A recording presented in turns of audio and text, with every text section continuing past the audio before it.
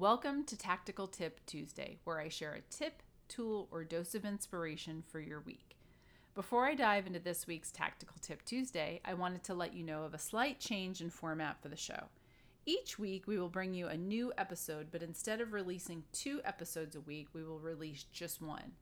We will alternate between a longer interview show with a first responder, family member, wellness expert, or a program that supports first responders, and Tactical Tip Tuesday, which is a shorter solo cast that takes a deep dive into a wellness-related topic. If you like the show, I ask and encourage you to share it with someone who you think would benefit from it. This week, I'd like to talk to you about the importance of establishing a morning routine. This is probably something you've heard about before, but I wanted to share a great resource with everyone.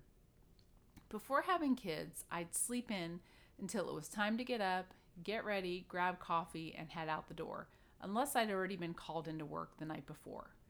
After kids, mornings were hectic and there was no time. Eventually, my husband and I would take turns going to the gym at 4:30 a.m. since our workouts were non-existent as new parents. A few years ago, I read Hal Elrod's book, The Miracle Morning, and it really changed my life. He discusses his Savers model, which details the benefits of practicing the following each morning: silence, affirmations, visualization, exercise, reading, and scribing or journaling. Once I became more intentional with how I started my day, things really began to shift. Consider what you do every morning. Do you wake up and immediately look at your phone and look at the news, email, or social media? I know this can be a challenge for a lot of us, especially first responders. When I worked on call and investigations, I'd immediately check my phone in a panic to make sure I didn't miss a call out. And if I didn't, then I would check the news to see what potential cases were waiting, or sometimes even thinking, crap, I hope I don't get assigned that cluster. One study that looked at 94 Android users found that they touched their phones on average 2,617 times a day, and 87% checked their phones that brought them out of a deep sleep between the hours of midnight and 5 a.m. An article in the Harvard Business Review reported that people who watch just 3 minutes of negative news in the morning have a 27% greater likelihood of reporting their day as unhappy or being depressed, referring to this as an assault on the cerebral cortex. Negative news can make us feel as if our actions and behaviors don't matter. This is called learned helplessness.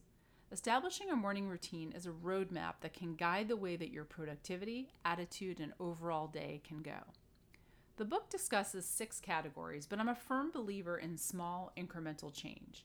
Choose 1 or 2 items and fit them into the time that you have allotted. For example, if waking up an hour earlier isn't doable, try just 10 or 15 minutes until you get that down, then you can add on.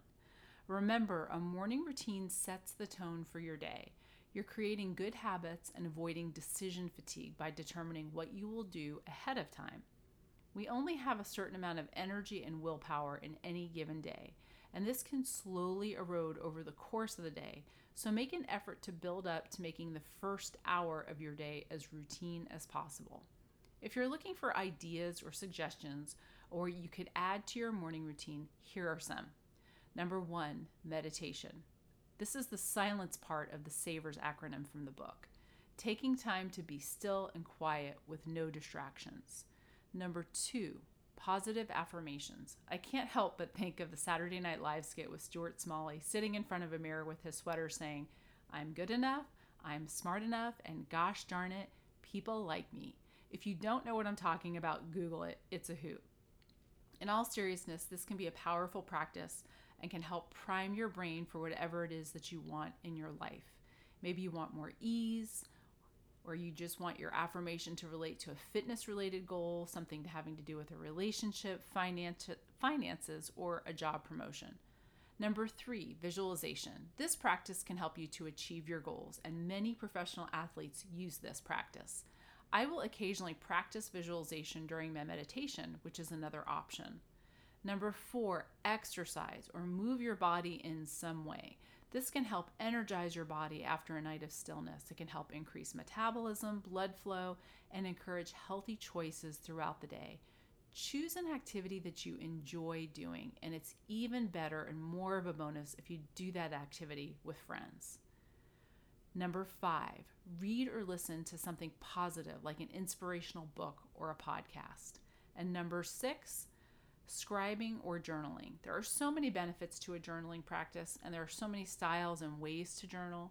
If you're just starting out, it might be easier to use journaling prompts, which are questions or thoughts to get you going. I like to incorporate my gratitude practice when I journal. I will write about 3 things that I'm grateful for and why.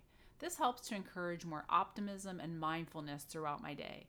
Journaling can also improve creativity, memory, and can be an effective tool for healing from trauma. It can also really help if you're getting ready to have a difficult conversation, whether that be personal or professional. Just keep in mind that it takes time and commitment to create new habits. You're striving for incremental change, 1% improvement every day. And remember, when you win the morning, you win the day.